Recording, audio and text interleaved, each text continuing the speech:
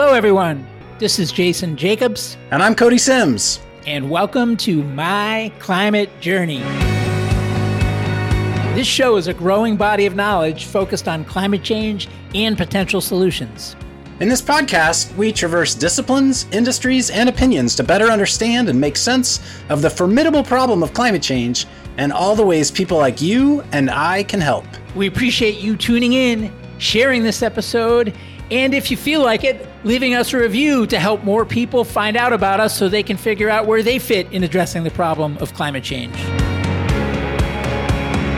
Today's guest is Megan O'Connor, CEO and co-founder of Nth Cycle, which is a company with a metals processing technology that allows battery manufacturers to convert lower-grade critical metals into EV battery grade on-site, obviating large portions of cumbersome and dirty metal supply chains for key EV battery metals like nickel. Megan claims that Nth Cycle's technology can be applied to existing batteries just as it can be to newly mined ore, thus accelerating circularity for the lithium-ion battery and recycling. One significant component of the Inflation Reduction Act is the formalization of U.S. EV tax credits and a qualification requirement that automakers must source at least 40% of their EV battery components by value in the United States or countries with which the U.S. has a free trade agreement starting this year, with escalation to 100% by 2029.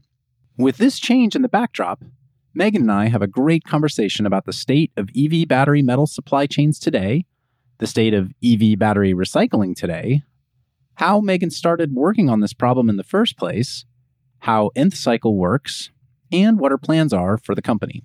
We have focused quite a bit recently on the pod on EV batteries and the underlying metals that power them.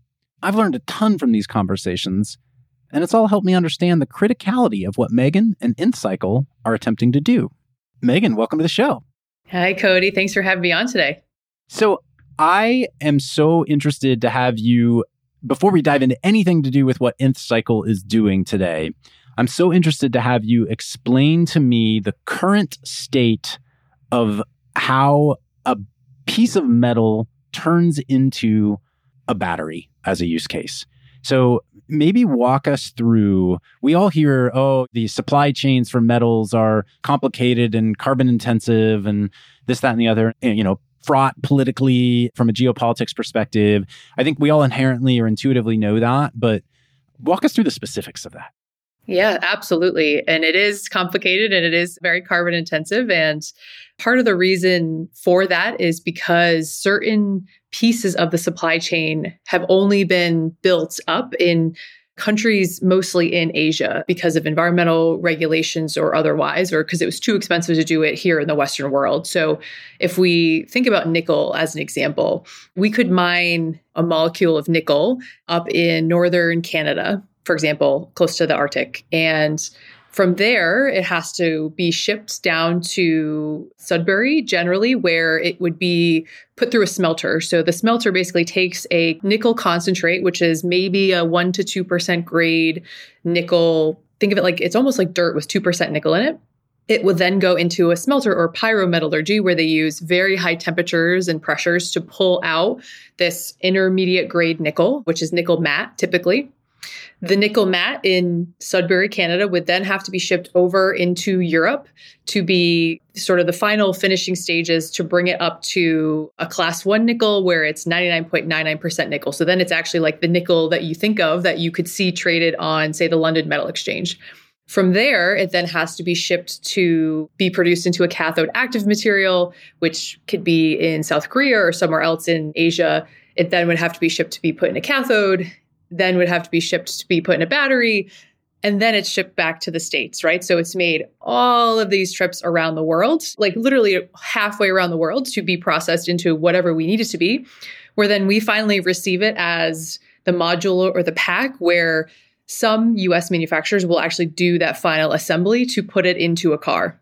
And so again, one of the main reasons why this model still exists today is because the Western world, and I think of North America and the EU when I say that, is we've never invested in the infrastructure to chemically refine these materials into the high-grade metal or the CAM material or the cathode that we need to put into manufacturing itself. And so that's what we're now trying to pull back, is so that we do not have to ship the beautiful nickel that we mined in Canada, or we have one nickel operating mine here in the States, all face the same problem. And it's not just nickel, it's copper, it's cobalt, it's the rare earth metals, all of these critical minerals that are the true building blocks for the clean energy economy all face the same issue, that they have to be transported around several times before they're valuable in going back into the manufacturing stream. And is part of that because earlier on in the refinement process, there are, I guess, still buyers of these metals for other totally unrelated use cases. Nickel is used in a number of applications beyond just lithium-ion batteries, obviously. And so were these supply chains really actually truly optimized for those use cases? And then now the kind of hyper refinement that's required to actually work in a battery has been sort of bolted on top. Am I correct in understanding that?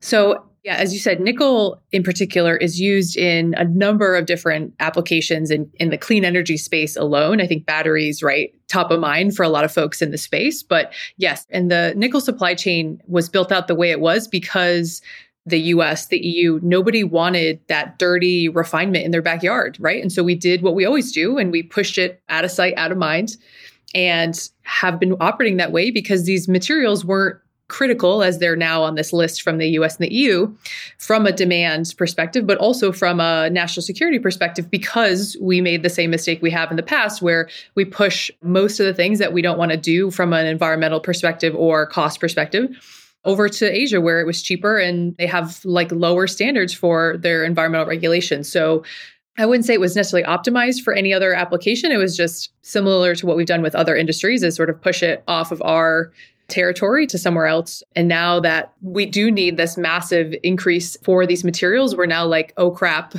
what do we do now? We have to figure out how to localize these materials. And there's a couple of different issues. It's not just the environmental permitting portion of it, but it's also the way that these centralized refineries work, which I can go into a little bit more as well. Yeah, we're going to spend a ton of time on that for sure.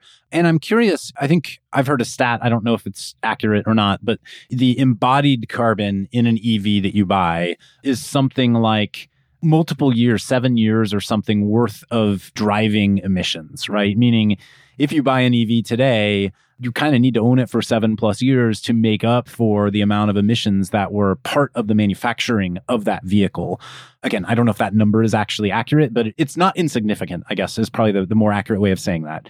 And how much of that is transport related and how much of that is heat related and the emissions of the heat needed for these processes? Yeah, that's a great question. And yes, a lot of folks hate that statistic. And whether people believe it or not, I think there is a dirty side to clean energy that people wish wasn't there, but it is. And that's one of the things that we're trying to uncover and fix is, we can't continue to make the same mistakes as we have in the past with how we build this new energy economy, right? We can't continue to build it on this dirty source of materials. And so a vast majority of those emissions is actually coming from how we chemically refine these processes. And so one of the interesting stats that I saw came out of the EU.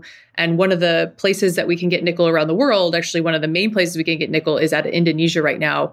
And they produce this material called MHP, which is a mixed hydroxide product. It's a very favored nickel product to make batteries from because it's cheaper than having to go to that class 1 nickel I mentioned before.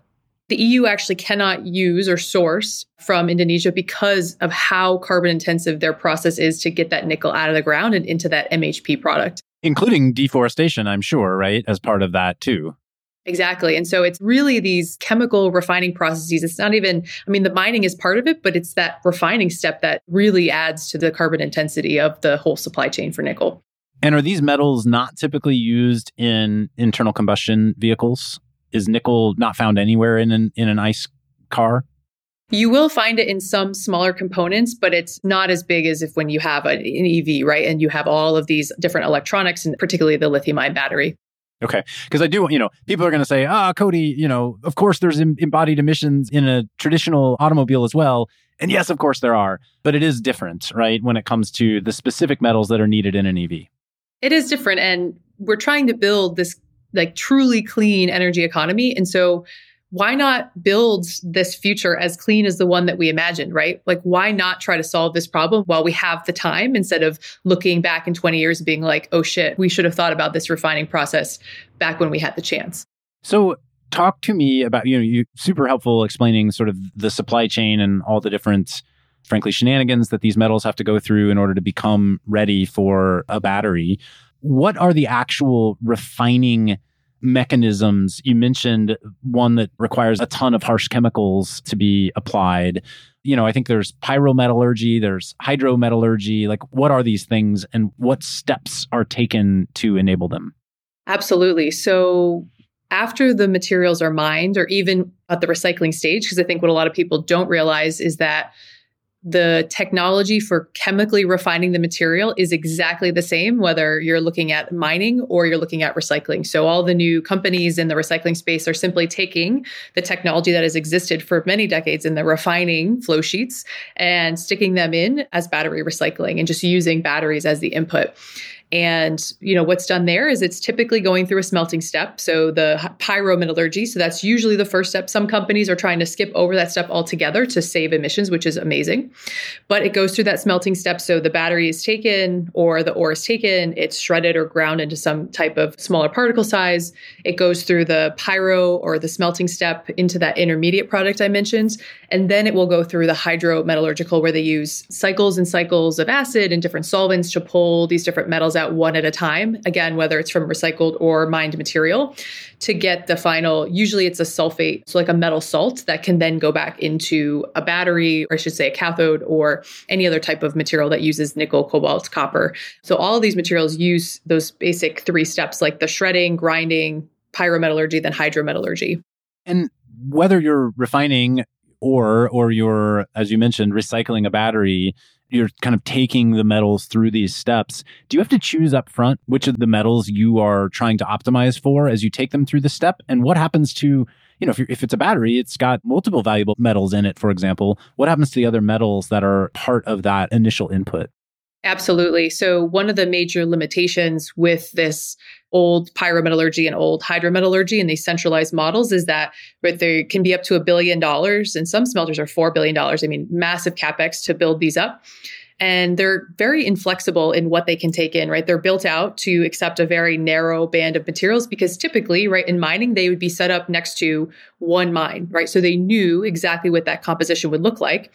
And recyclers are struggling because, right, as you know, and probably lots of listeners know, there's tens, if not more, types of cathode chemistries that will come in. So it's not just, can we recover the cobalt, nickel, and manganese, but what ratios are they in? Is there a higher level of copper in some? Is there a high level of nickel? Consumer electronics don't have nickel, they have more cobalt. So it's difficult to continue to use this centralized model because it costs quite a bit of more additional capex to change that flow sheet once it's built out. And so they can recover all the materials in there, but it's hard for them to switch, say, from one battery type to another. Because you either need to heat up the facility to a different temperature depending on the metal that you're going after, or you're using different acids or whatnot to extract from the material. Is that correct? Yes, it's usually they have to put a whole other flow sheet in for the different solvents to pull out these different metals or the different ratios of metals. And what happens to these solvents or these acids at the end of the process today? Some can be reused. Most of it is wasted. It depends on the process, depends on the input and what's sort of left over in terms of the waste product. But part of the reason and part of that carbon footprint that we mentioned before is how much of this material is created. So you have to look at the embedded carbon in making all of these solvents and making all this acid. And then on the back end, how we treat it as a waste product and where we store that and all of the processes that go into that waste management as well. How is it often created? So it depends on the chemical, but for example, sodium hydroxide is one of the most caustic materials to make, and it's typically done with a process that actually creates a lot of chlorine gas. And so one of the major issues for, regardless of what metal you are targeting, you usually need sodium hydroxide, which is used in the process to precipitate out certain metals because you can add a certain amount to target different types of materials. And In that process, again, there's lots of chlorine gas, and it can only be done, as you can imagine, from just the chlorine gas comment. It has to be done in very remote locations at a very large scale. And so then just trucking that material to and from your remote site, whether you're a recycler or a miner, again, usually not done in a convenient location, is a huge part of the overall emission. So that's the transport piece, and then just the creation of sodium hydroxide. And then you have sulfuric acid and the different solvents. And so there's chemicals upon chemicals that are needed for all of these different materials. I mean, this really hammers home to me as well the notion of environmental justice when it comes to these processes, because both the inputs, it sounds like, the creation of the inputs, and then obviously dealing with the waste of the outputs are impacting communities near these plants, which, as you mentioned, the US and other countries like in Western Europe have mostly pushed out to Asia at this point. And so, it shows that environmental justice has very real world impacts locally near the point of production of these materials. Absolutely.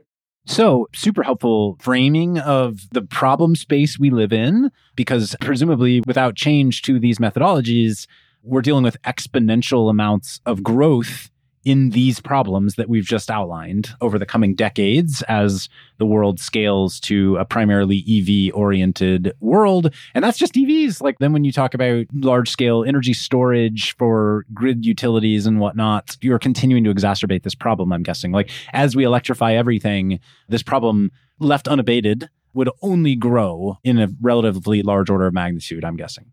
That's right. We have to get these materials from somewhere. Unfortunately, we don't have enough of any critical mineral in circulation today to suffice demands that's projected over the next 10, 20, because like you said, if we really are going to electrify everything, these are the metals that we are building this entire economy on. So I like to think of it as the new oil. It's like, how are we going to get enough of these materials in? Recycling can be part of that solution, but we have to continue to mine. And so if we don't figure out a way to mine more sustainably, this problem is just going to explode. We're going to take a short break right now so our partner Yin can share more about the MCJ membership option. Hey folks, Yin here, a partner at MCJ Collective. Want to take a quick minute to tell you about our MCJ membership community, which was born out of a collective thirst for peer-to-peer learning and doing that goes beyond just listening to the podcast.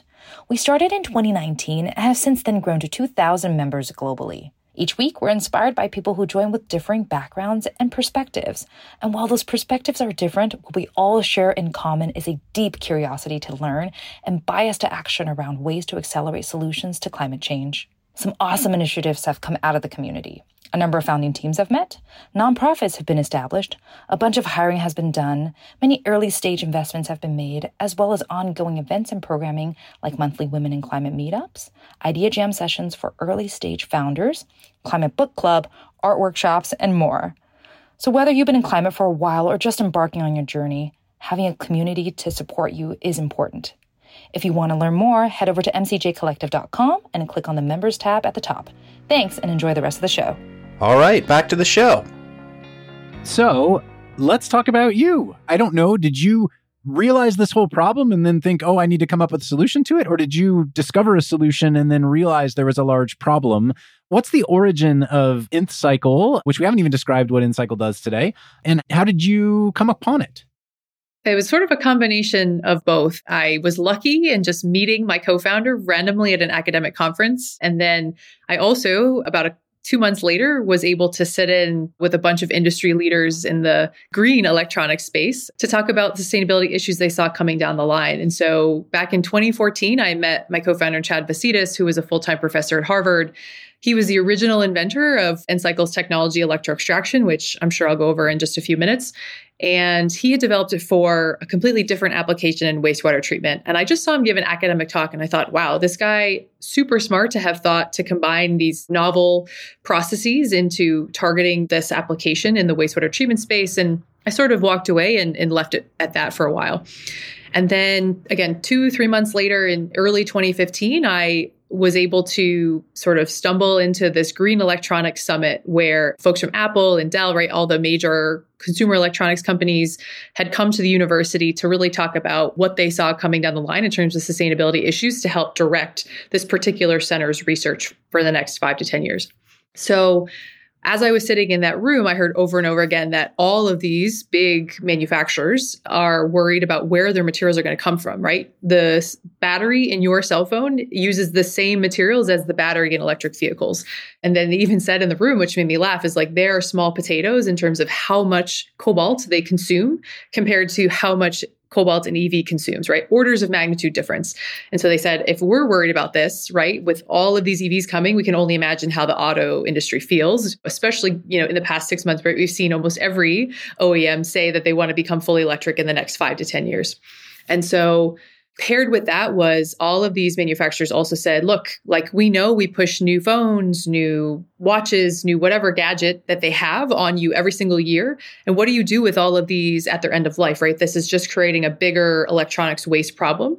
And what people aren't realizing is that an electric vehicle is also going to become e-waste. A wind turbine is also going to become e-waste. Your solar panels on your roof are going to become e-waste. And how are we going to manage this entirely new form of waste that we have never had to deal with before, right? Very similarly to how I explained where we ship metals overseas to be refined because we don't want to deal with it. We do the same thing with waste. We do the same thing with electronics waste, right? It was air quotes, recyclers here in the States are legally allowed to ship waste overseas. So how are we going to continue to deal with all these materials responsibly and transparently, right? As the companies I mentioned are usually trying to push the forefront of what a transparent company looks like. And so I walked into that meeting and I thought, why are we not thinking about this more from a technology perspective? If people are, I hadn't seen it. And I really wanted to figure out a way to get more materials here from a supply chain perspective, right? How do we truly localize supply? And then from the waste management perspective, we have all these great materials, right? I mean, it's sort of like urban mining is what recycling is in a sense of the chemical refining process. How could we do that? And then creating a new source from essentially the waste materials that we don't know what to do with, killing two birds with one stone. And so I walked out of that meeting and I actually was already 3 years into my PhD at the time, working on a completely different project in the oil and gas industry. And I hated it. So I walked into my advisor's office. I said, look, like I want to work on this problem. I have no idea how I'm going to solve it, but I met this really cool guy named Chad Vicitis. I think you know him just from the industry. It's not very big in the environmental engineering world in academia. And I said, I really want to work on this with Chad. What do you think? And she's like, well, you're crazy. You're probably never going to graduate on time. But, if you want to do it, ask Chad and go for it. And Chad was like, I love it. I've always wanted a student to do this, but they've never been interested in metals. So let's do it. And so that day I changed my PhD project. And for the next 3 years, we worked on it and finally got it to work in 2017, about 6 months before I was graduating. So we sat down and had a serious conversation at a bar in Harvard Square for folks who in the Boston area who are listening to this and said, listen, like, these are the pros, like it works, like all the science itself, because Chad invented this back in 2009. So even when I came into the picture, he had already been working on it for 5 years. And so a lot of that like really nitty gritty basic science work that usually trips up entrepreneurs was done. So now we just really had to scale it. And I thought, to myself, I don't know how to do that, but I'm sure there's a lot of smart people out there that I could recruit who can do this and put the right team around me to make this successful, because the refining process in my mind was the clear pain point in the industry of why all these big challenges were happening. And if we could really solve that and rethink what metal supply chains look like and be really creative, not just from a technology perspective, but also then the business model that goes along with that, I felt like this was the change that the industry needed to see if we really wanted to push this industry forward. And again, I'm going to say this again, create the clean energy economy as clean as the one that we've always imagined. And so that's sort of our origin story. And here we are 5.5 years later with a technology that's scaled, and we're going out into our first commercial project this year. I mean, what amazing foresight in 2014, 2015 to have seen that presentation and to have recognized not just how important it was in the existing consumer electronics industry, but I mean, EVs were still not for sure happening at that point in time, right? Like there wasn't the inevitability of it that there is today. Hybrid cars felt pretty inevitable at that point, but unclear that a pure EV was even a thing. And how did you get the confidence to say, I'm going to sacrifice, years of work that I've done on my PhD, and I'm going to go all in on this because I believe that it has to happen? I ask myself that every day.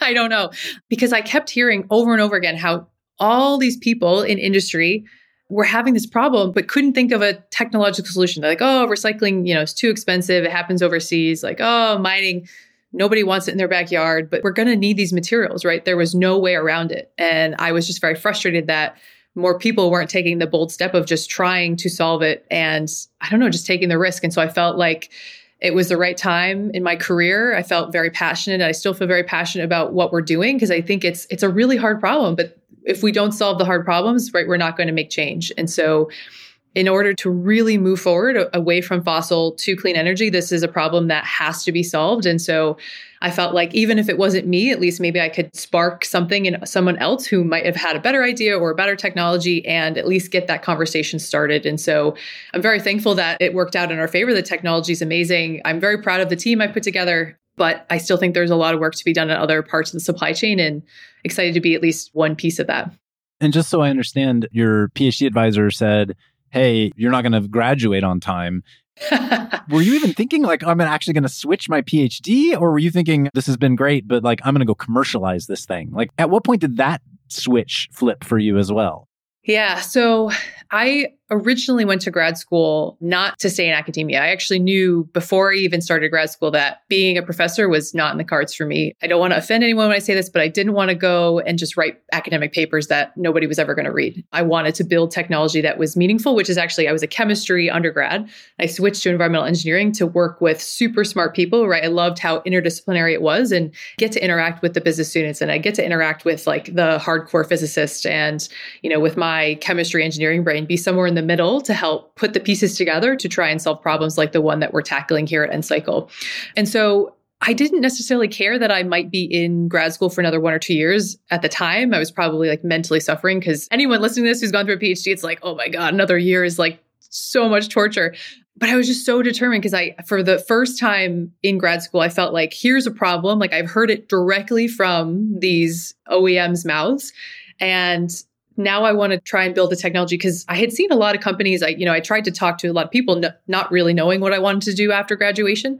And I heard a lot of horror stories of amazing technology being built, but there was not a real pain point. And so it never made it into the world. And so I was like, I don't want to work on a technology that doesn't have a place. It isn't needed. And so when I heard this need, I was like, all right, like my mind was scrambling to figure out like what I had seen in the past. And then Chad popped into my brain and it was like, wow, like, I don't know if this will work, but he's done a lot of work on this. These OEMs are saying that they need it. So like, why not give it a shot? And then I had another similar serious conversation with my advisor. And I love her because she's great at pro-con lists, like very much an engineer. And she was like, well, if you become an entrepreneur, like you won't have a steady salary. You won't have a retirement fund. You won't have health insurance.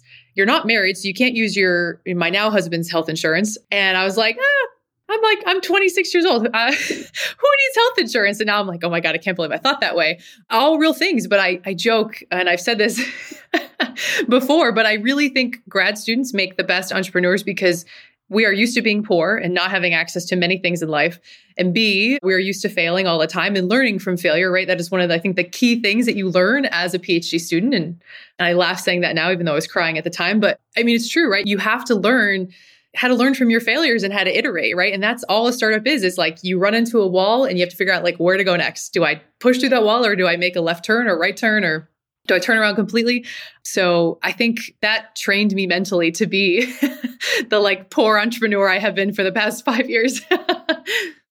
What an amazing recollection of the journey, Megan. And did you know from the start like that you were going to be the CEO? You're going to dive in and learn that on the job too as you went? Yeah. So I actually applied to a number of executive MBA programs, the ones where you go like every weekend, every couple weekends, because for some reason I thought I needed more schooling, which my husband was like, please don't go back to any more schooling. So I asked a bunch of people who had like serial entrepreneurs. And I said, do I need an MBA or are there online classes or short courses or just people I can help bring around me that can teach me what I need to know when I need to know it?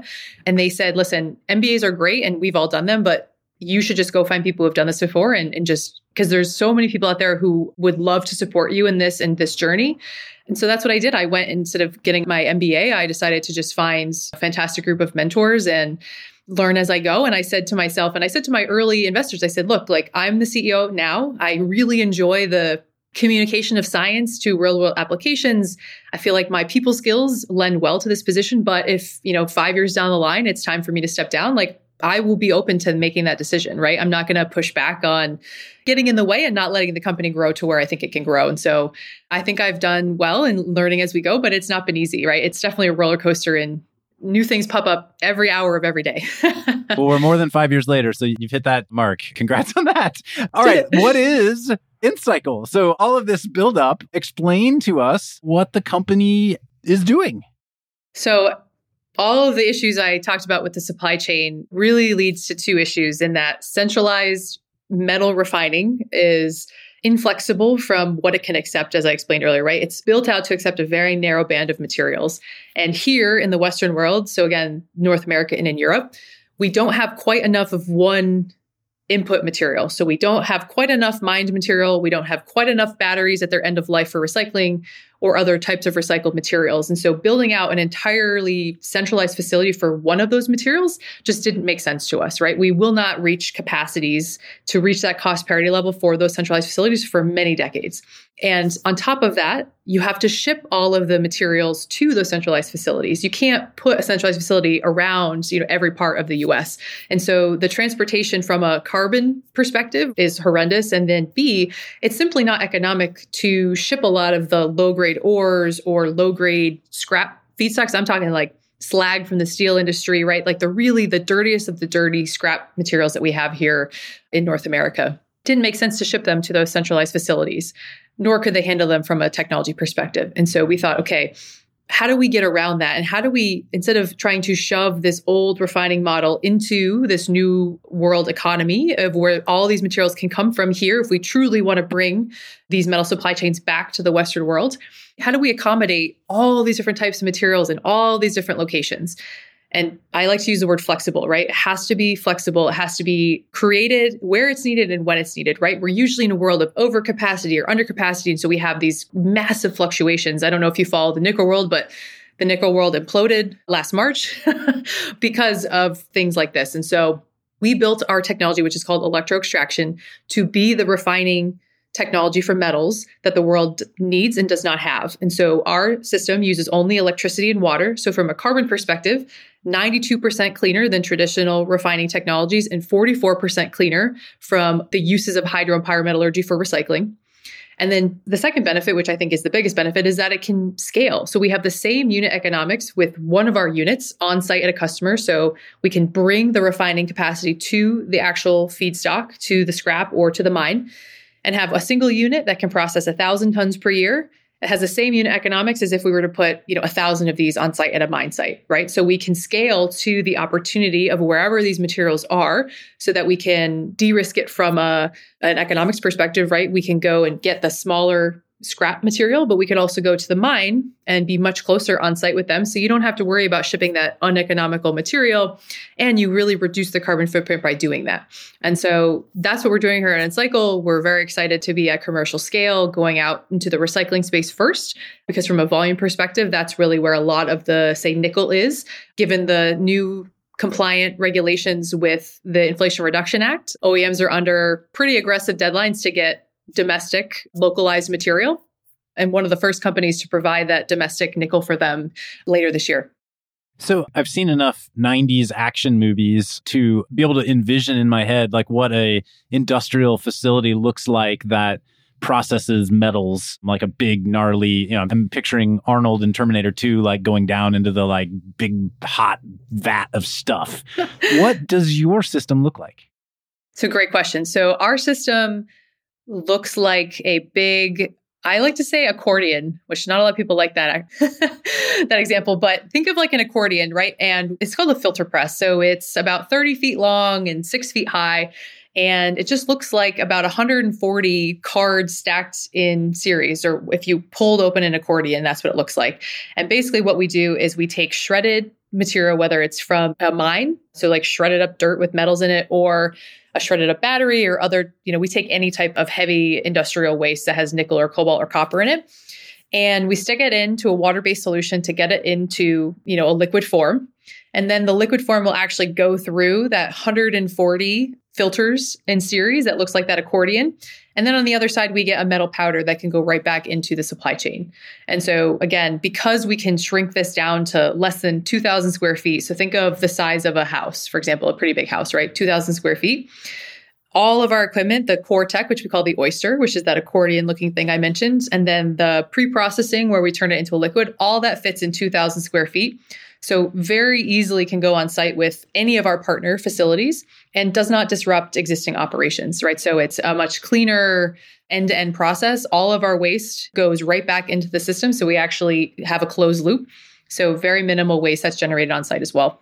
So does this obviate out certain parts of the big convoluted supply chain you walked us through at the beginning? Does it obviate out entire sections of that supply chain completely? Or do you imagine your technology living at each of these sections along the path? Great question. So we can completely eliminate the need for smelting. And so smelting pyrometallurgy is the highest carbon process in that whole supply chain that I mentioned. And so just eliminating that is massive in terms of the GHG reduction potential. And then we can actually shorten the hydrometallurgical process. And so significantly reducing the amount of chemicals that are needed to create that very final 99.99% material. So, if I'm thinking there's been all these big investments in battery gigafactories happening across the US over the last year or so, and the Inflation Reduction Act is going to trigger a bunch more of them, presumably. And so given that, what I'm imagining then is that any of these gigafactories would start to, or should be incentivized to start to actually have a product like yours as part of their facility so that they could intake existing batteries and transform them into the metals that they would then use to produce new batteries. Is that correct? Absolutely. So as I mentioned before, over 80% of the world's nickel supply will come from Indonesia. And they create that MHP product that I mentioned, which is the preferred sort of precursor, if you will, to battery manufacturing.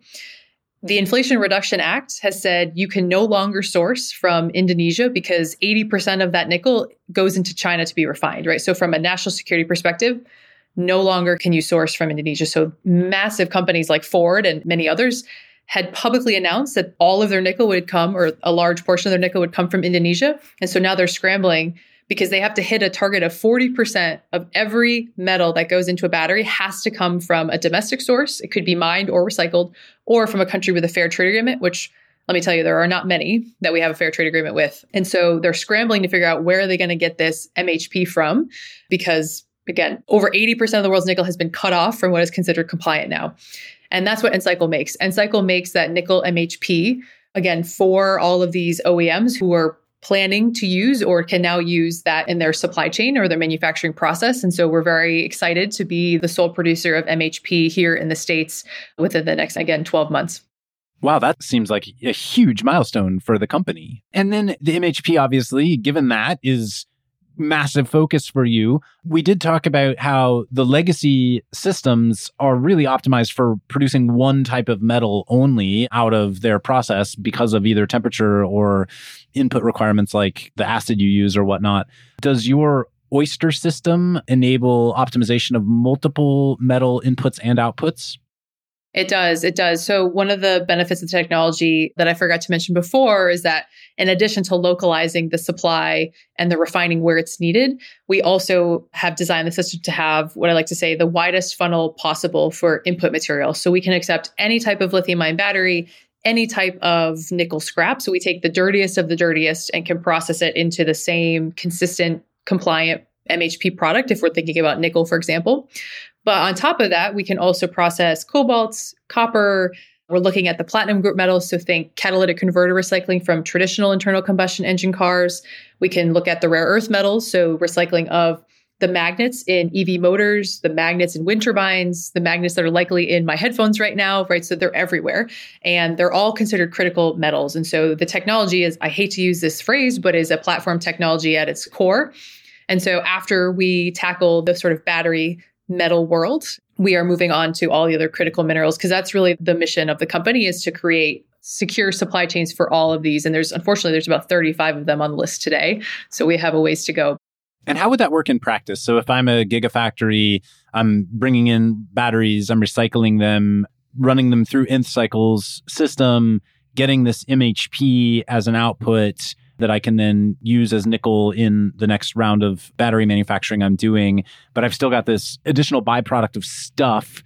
Would I just schedule certain runs of the materials to produce other metals, or would I set up multiple instances of Encycle on site?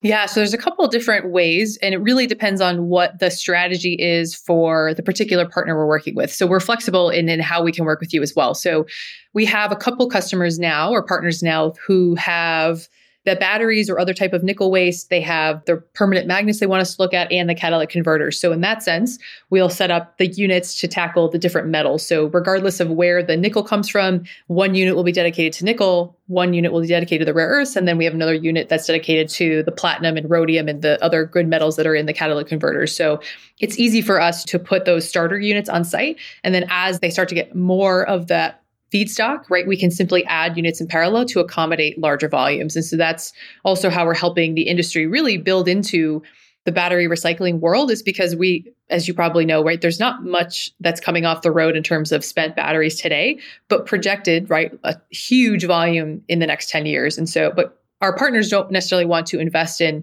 again, these massive centralized facilities and have underutilized assets just sitting there. And so helping them to build that volume over time is something that's really attractive to them.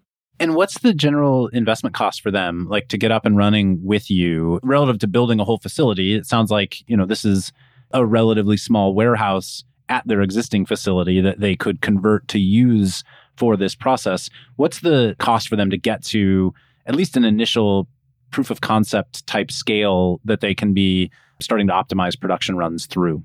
So it costs them nothing. So Ncycle actually owns and operates our systems for them, right? That's the sort of service side that we bring. So we'll take the operational burden and simply hand the material right back to you at spec. And so we simply do a very traditional tolling model where we just charge a fee per pound or kilogram of material that we process.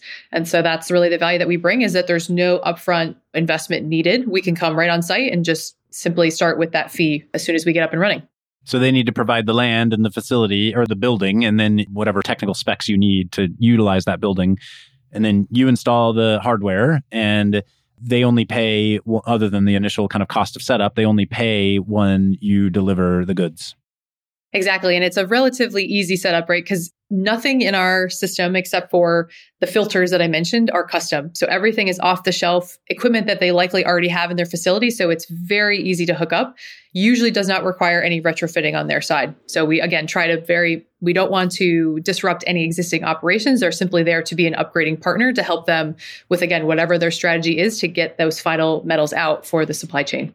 So how did you get this system funded to the point where you could make these large-scale production runs? Talk to us about the capital history of the company.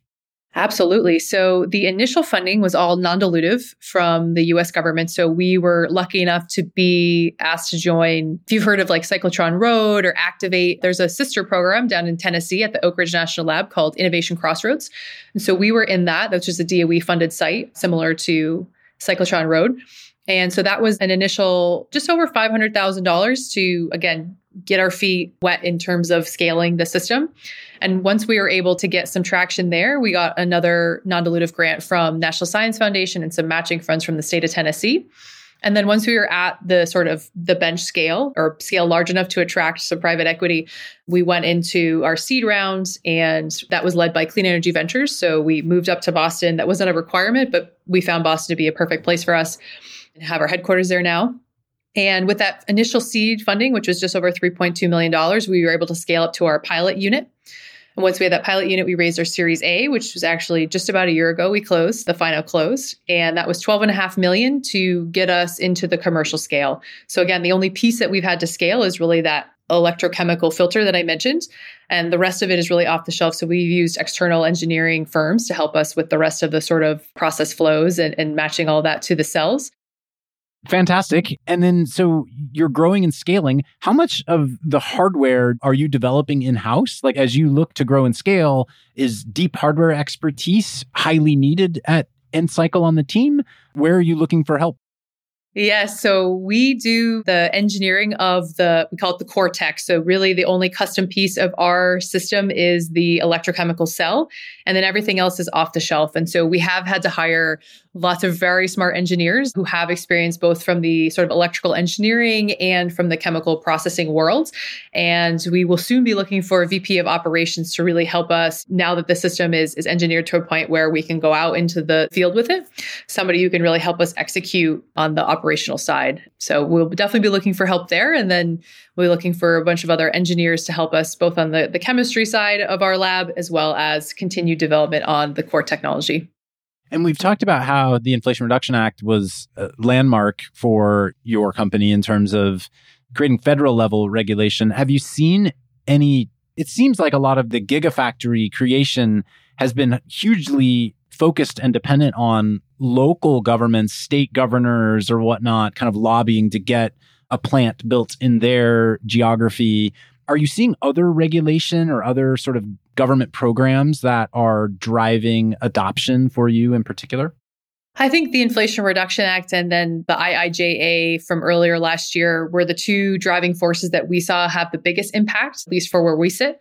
And then over in Europe, right, we see very similar aggressive regulation. So from the Inflation Reduction Act and the US's perspective, we care much more about where the material is coming from, right? So there's sort of a cutoff for geography and where the material is sourced.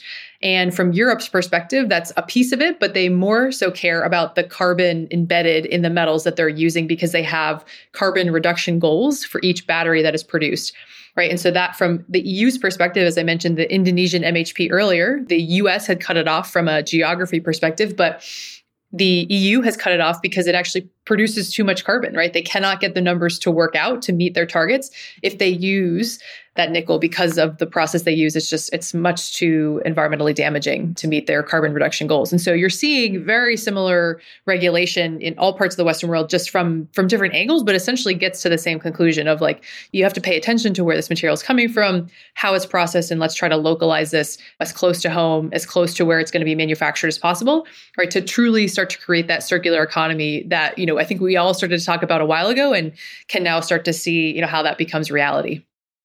Megan, what other predictions do you have? Oh, I don't know. I think we'll start to see more investment in the space. And I think that you'll start to see more states being involved, as you mentioned, right? We're already starting to see that. I think a lot of more folks will start leaning in. And I predict we're going to start seeing more regulation come through. And I think the aggressive targets need to be there. And some people say, is it impossible to meet the targets that the Inflation Reduction Act has laid out?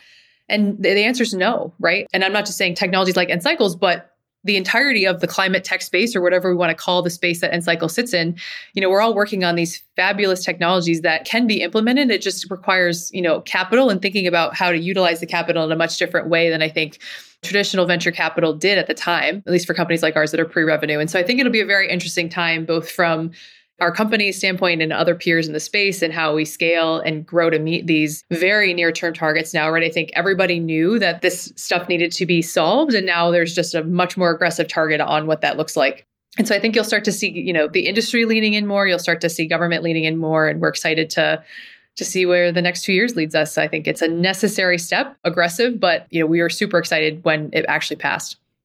And Megan, how deployed are you today? You mentioned that you've got this sort of exclusive ability to develop this MHP material in the US. How much material should we be expecting to see come out of Encycle in the coming year, 2, 3, 4, 5? Yeah, so great question. So the first unit that we're setting up in the Midwest right now will be producing about 400 tons of MHP per year. And so we're expecting to put out at least greater than 50 units, I would say, over the next 2 years. And so what's 50 times 400? So we're very excited to be scaling very quickly, but at least in the next 12 months, targeting 1 unit out into the field. Fantastic. Anything I should have asked today that I didn't? No, I think we covered everything. It was great explaining the supply chain and how we can help and hopefully be a solution or part of the solution for this very grand challenge we have. And it's just been fantastic speaking with you today. Well, it's inspiring to hear your story, the leap that you chose to take, and I'm so glad that you did. And thanks for all that you're doing to, as you said, help clean energy realize its actually clean potential. I love that. Thanks so much, Cody. Thanks again for joining us on the My Climate Journey podcast. At MCJ Collective, we're all about powering collective innovation for climate solutions by breaking down silos and unleashing problem-solving capacity. To do this, we focus on 3 main pillars: content, like this podcast and our weekly newsletter; capital, to fund companies that are working to address climate change; and our member community, to bring people together, as Yen described earlier. If you'd like to learn more about MCJ Collective, visit us at www.mcjcollective.com. And if you have guest suggestions, feel free to let us know on Twitter at MCJPod. Thanks, and see you next episode.